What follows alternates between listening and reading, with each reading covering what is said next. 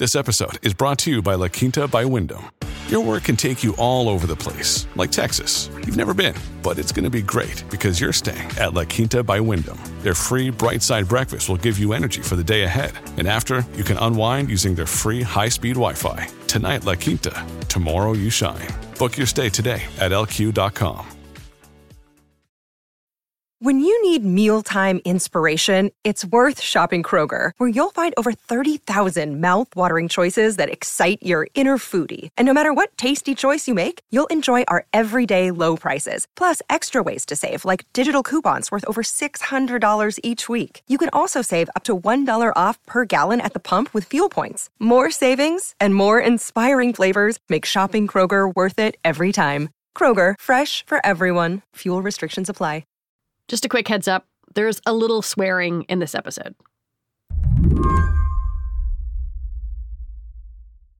Casey, how many conversations do you think you have had since the 2016 election about how internet platforms and social media are hurting democracy?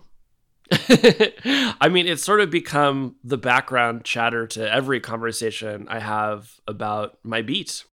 Casey Newton writes the newsletter Platformer, and he's been reporting on tech and the internet for years. You know, when I started covering these issues, I don't think the sort of intersection of tech and democracy had not been a particularly hot topic. And then in the wake of the election, it was sort of all anyone wanted to talk about. And it sort of felt like we spent the 5 years after the election just sort of reliving it every day. It's something we've covered extensively on this show. The idea that social media algorithms are primed to amplify content that is outrageous or offensive, to spread misinformation about COVID-19 or conspiracy theories about the 2020 election, or to be used to incite events like the Capitol riots.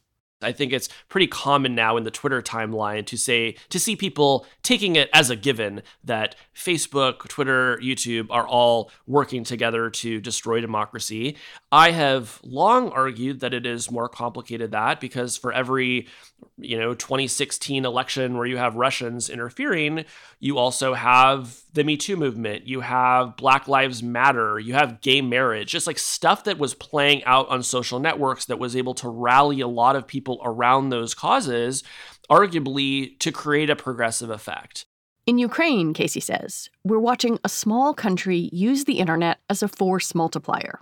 And so now here you have this situation in Ukraine where, once again, we're seeing how people sort of on the margins, right, the underdog in this war against Russia, are able to appeal directly to a large global audience and rally the entire Western world to their side. Today on the show, Casey argues that in this war, social media is helping defend democracy. If you think that social networks can only be used for bad, then I think the situation in Ukraine should give you reason to reflect. I'm Lizzie O'Leary, and you're listening to What Next TBD, a show about technology, power, and how the future will be determined. Stick with us.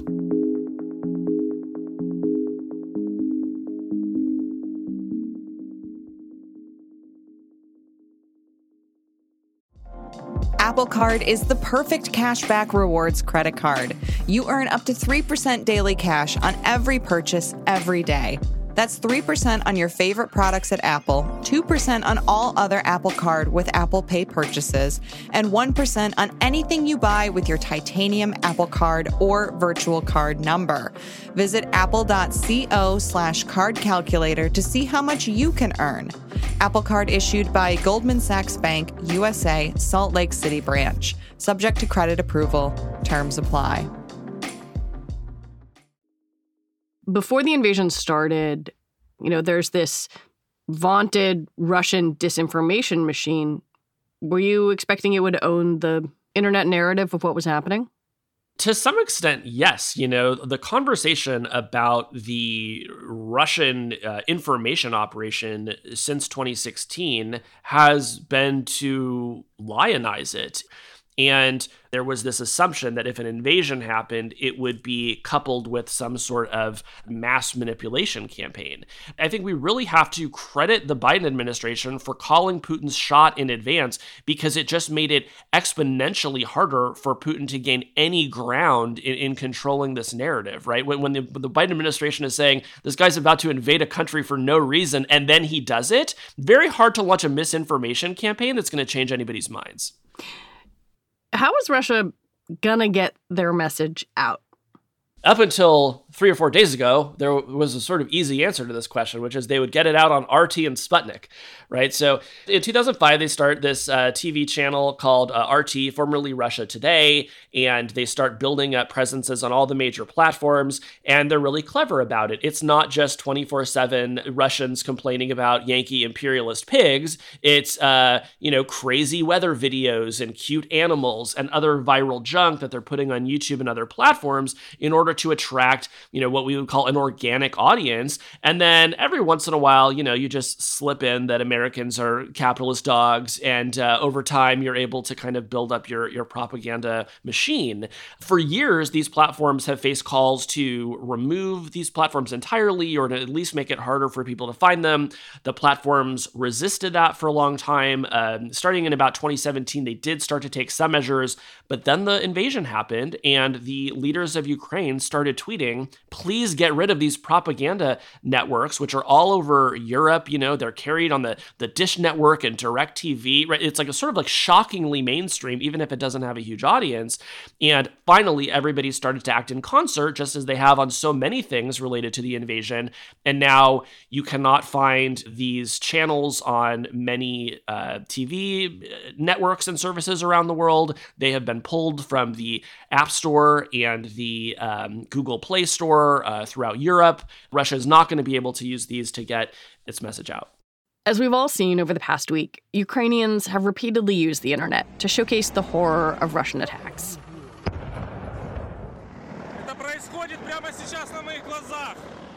But they've also showed a kind of uncowed irrepressibility that plays particularly well on an internet always looking for viral moments. Всім добрий вечір. Лідер фракції тут. Like President Zelensky's cell phone videos from the street. Or the sailors at Snake Island reportedly telling a Russian warship, go fuck yourself. Or Ukraine's, frankly, sassy official Twitter account, which asked for donations in cryptocurrency and immediately raised millions. The thing that we hate about the internet is that it is so big and it is so fast, right? And so if I want to say something terrible, I can reach a lot of people in a hurry with that. And yet that same dynamic is incredible for fundraising. When there is the biggest crisis in the world of the moment, and you have the attention of most of planet Earth, you can raise an insane amount of money in a hurry, right? And so I'm somebody who worries about the lack of friction on the internet basically every day. And yet here is a case where it is clearly being used for good. I do think we need to acknowledge that the ability of regular people to show the horrors of war, right? They can do it on TikTok, on Telegram, on Instagram. But this is not the first social media war. People have been saying, oh, Ukraine. No, that was very much happening in Syria, but it didn't move international opinion and policy in the same way. In terms of what makes this different, there's the obvious question of race, but I also wonder if there's something in the way we are consuming social media now or in the way it's being deployed. It's hard for me to think of something about the design of these systems that has changed fundamentally between Syria and Ukraine. I do think that there is a significant degree of racism in the way that we have been treating these stories. I also think that we just sort of allot our attention differently based on, in part, like the geopolitical importance of the question. And that's not a good thing, but I do think it's a reality. On a practical level, though, like I wonder, listening to you talk about sort of engagement engines, if there's a self-fulfilling cycle there, right? So if you are maybe primed to follow that news and you are clicking on that content and you are maybe amplifying it and sharing it, does that then spin out to kind of boost it more and more? I think it does. And something that I would say that I think is different here is, to the extent that there was something novel in the social media dynamics, look at the Ukraine Twitter account, right? I mean, they're tweeting stuff like, what do you think of like Russia? Like, tag them, they're posting memes, and they're calling on platforms directly saying, remove this from your app store, remove that, ban Russia from the internet, right? And so they've used Twitter for activism in a way that I cannot recall another country or another group of freedom fighters doing. And that, I think, just sort of speaks to the power of Twitter in particular to really focus that. It's like a magnifying lens to just like focus the energy of the internet on a particular subject. The major platforms have largely worked alongside Ukraine and Western governments, or acquiesced to their demands. Facebook restricted access to RT and Sputnik. Twitter has added state media labels to their links. Google and Apple have disabled live traffic data, so it can't be used for military targeting. I write about these platforms more like they're quasi-states than they are corporations, because they're just so big. They have like billions of users. But they're borderless. And so I think they have to practice diplomacy like any other state. And essentially what we've learned is that they are aligned with the Western international order. And it makes sense. Like, these businesses only exist because of the rule of law, because of democracy and the right to self-determination. We shouldn't find it unusual that they are aligning themselves with those groups. More practically, they're aligning themselves with everyone with the power to regulate them. Right. Now, there's an asterisk on that, because Russia has been trying aggressively to regulate them and has been trying to prevent them from taking some of the measures that they've done. But I think it's fair game for American companies to say, when there's an attack on a Western democracy, on one of our allies, we're going to do largely what the government asks us to do to aid in the resistance. There's another question for tech companies that have employees in Russia or do business there. It's called the landing law. And I wonder if you could explain kind of what that is and the quandary it puts some of these companies in. Yeah, so there's this new trend among authoritarian regimes, although it's not just authoritarian regimes, that says if you want to operate in our country, you're going to have to incorporate a local business here that has a physical office, and you're going to have to designate a local representative that we can complain to if we find something that we don't like on one of your platforms. In practice, what this means is that there is now a person who can be physically intimidated if the government doesn't like what they see. We've already seen this to some degree in India, where like the SWAT teams are raiding the offices of Twitter because the Modi government didn't like a label that had been placed on a tweet. And you have now something very similar in Russia, which is called the landing law. And the whole idea is they want to be able to pressure these platforms into doing their bidding no matter what it is. And so last November, when Russia had elections, there was an app that helped people coordinate their votes against Putin. The idea was, instead of splitting our votes between many candidates, this app would figure out who you would cast your vote for to maximize the chance of sort of gaining ground against Putin. And Putin insisted that platforms remove this app from their app store, and initially they resisted, but then they went out and he intimidated all of their employees, and threatened them with jail or worse, and lo and behold, those apps got removed from the app store. So that's a really scary precedent to me, the idea that, you're threatening to physically injure someone in order to get apps removed from app stores, but that's the world we're living in now. Do you think any of this, the landing law, the intimidation around the app store, does it make these companies reassess doing business in Russia? It's a huge market. I was talking with a sort of high-level platform executive about this question last year, and they were saying that journalists always approach this as a binary question, right? Like, you're either there or you're not. And if a country does one bad thing, you should pull out and really stick it to them. But pretty when you big do that, bad thing. I agree. Listen, I agree. But The flip side of that is that the moment that you do that, to the extent that your services are used by journalists, they're used by human rights workers, nonprofit organizations, members of the resistance, rival politicians, you're taking away those tools and services and infrastructure. So could you maybe do more good by finding a way to remain? So, there are a lot of people at the big platforms who feel like, to the extent that they can do that dance and remain in the country, they can do the most good. And, I think if you contrast Russia with China, Russia has much worse control over its internet, right? It hasn't built up nearly the same infrastructure to surveil people, to censor people, which means that, in practice, you could probably get much better information on YouTube, for example, than you could on Russian state media. And, if you want Russians to have credible independent media at a time where, the day that we're recording this, like all of these independent media outlets in Russia are just saying that they have to shut down because, Russia has basically declared them illegal.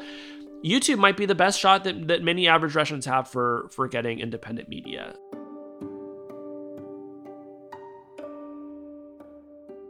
When we come back, how Ukraine and the Arab Spring are connected.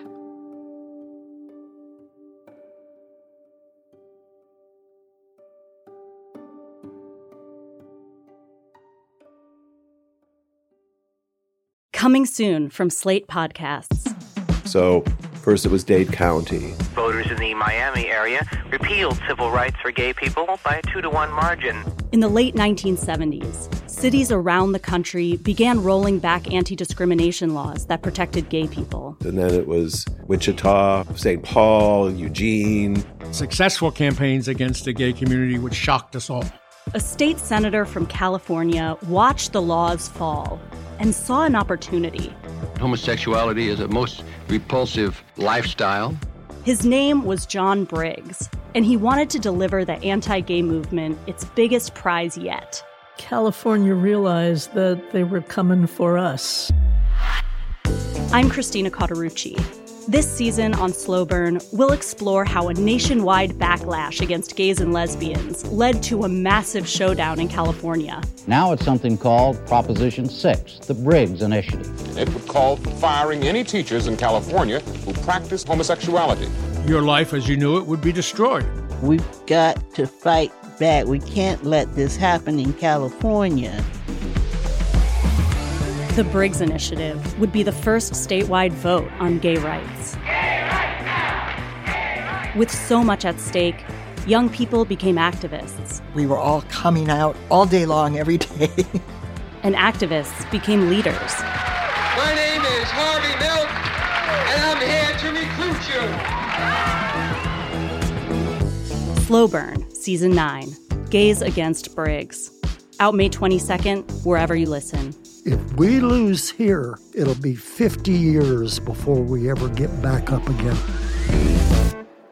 Like the drag queens say, take out the earrings, sharpen the nails. There ain't no going back. This episode is brought to you by Progressive Insurance. Hey, listeners, whether you love true crime or comedies, celebrity interviews, news, or even motivational speakers, you call the shots on what's in your podcast queue, right? And guess what? Now you can call the shots on your auto insurance, too. Enter the Name Your Price tool from Progressive. The Name Your Price tool puts you in charge of your auto insurance by working just the way it sounds. You tell Progressive how much you want to pay for car insurance. Then they'll show you a variety of coverages that fit within your budget, giving you options. Now, that's something you'll want to press play on. It's easy to start a quote, and you'll be able to choose the best option for you fast. It's just one of the many ways you can save with Progressive Insurance.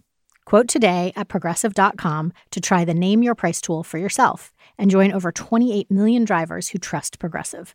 Progressive Casualty Insurance Company and Affiliates. Price and coverage match limited by state law.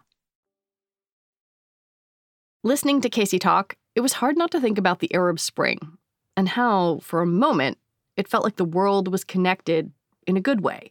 Like Twitter and Facebook were giving activists a degree of power they didn't have before.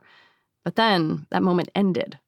The Arab Spring is such an important moment in the history of the platforms because it is where they got their moral certainty that what they were doing was good for the world and that if they could reach as many people as possible in the world, they could do a maximum amount of good. And then what happened is that a lot of strongmen saw what had happened during the Arab Spring, and they said, well, we're actually going to use these tools for evil, and we're going to get really good at it. And then they did. And then, all of the pro-democracy organizers had a much more difficult time. But, I think there's an interesting connection between the Arab Spring and the Ukraine, which is they're both one-sided information wars, right? In the Arab Spring, you weren't seeing a bunch of strongmen on Twitter being really clever with their tweets. Right, Mubarak was not out there tweeting. Exactly. And so the pro-democracy forces essentially had Twitter to themselves. And you're seeing a similar thing here.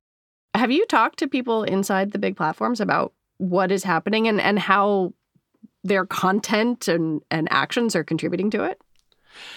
Yeah, so in the past week, I have spoken with folks at Google and Facebook and Twitter about what's going on, and what they have signaled to me is that they really want to help. Like whatever they can do with their platforms, they want to. There are some practical questions. There are some fears that they have about, for example, removing RT and Sputnik from their services completely. They're waiting to take cues from the Biden administration. So basically, if the Biden administration asks them to do something, they're going to be much likelier to do it than if they just sort of have to guess what the right move is. But they're very committed to doing what they can to help Ukraine via their platform policies. We talked a little bit about how these platforms, can be viewed as nation states, right? They're huge. Do you think this conflict changes at all the relationship between these platforms and the U.S. or the EU, places that have been trying to rein them in and regulate them? I think it's been a moment for the platforms to say, look at the good we can do. You want us in the world. We can help fight for freedom, right? That's been the message they want to send. The platforms have had such a rough half decade that any moment where they can try to take a leadership position and try to do something that regulators will praise them for, they're very excited about. So I think they've seen this as that moment. And, frankly, none of them have gone rogue with their policies. Nobody's getting creative. Everybody is sort of following each other's lead, and the lead is coming from the U.S. government and from the EU and the UK. So I would say that this has shown the degree to which they are not like nation states. In this case, they really just are acting like corporations in wartime that are, trying to support the domestic politics. Casey Newton, thank you so much. Thanks for having me. Casey Newton writes the newsletter Platformer. That is it for the show today. TBD is produced by Ethan Brooks. We're edited by Tori Bosch. Alicia Montgomery is the executive producer for Slate Podcasts. TBD is part of the larger What Next family, and it's also part of Future Tense, a partnership of Slate, Arizona State University, and New America. And I want to recommend that you go back and listen to Wednesday's episode of What Next. It helped me understand Vladimir Putin a lot better. We will be back on Sunday with another episode. I'm Lizzie O'Leary. Thanks for listening.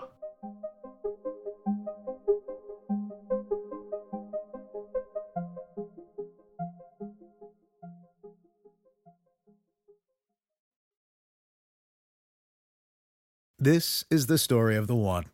As a maintenance engineer, he hears things differently.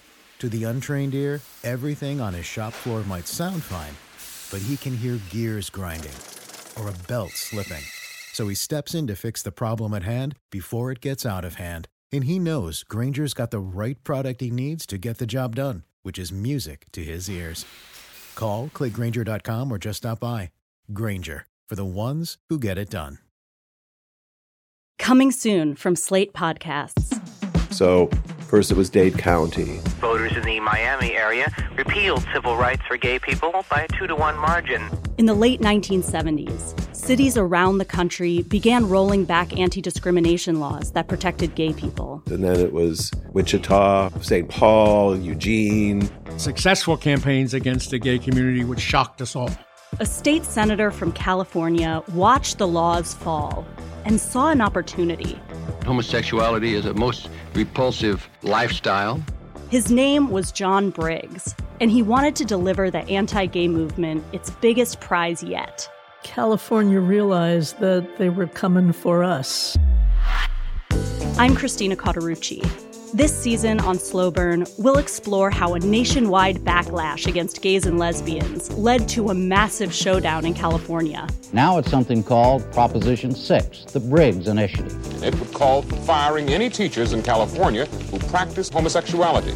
Your life as you knew it would be destroyed. We've got to fight back. We can't let this happen in California. The Briggs Initiative would be the first statewide vote on gay rights. Gay rights now! Gay rights! With so much at stake, young people became activists. We were all coming out all day long, every day. And activists became leaders. My name is Harvey Milk, and I'm here to recruit you. Slow Burn, Season 9, Gays Against Briggs. Out May 22nd, wherever you listen. If we lose here, it'll be 50 years before we ever get back up again. Like the drag queens say, take out the earrings, sharpen the nails. There ain't no going back.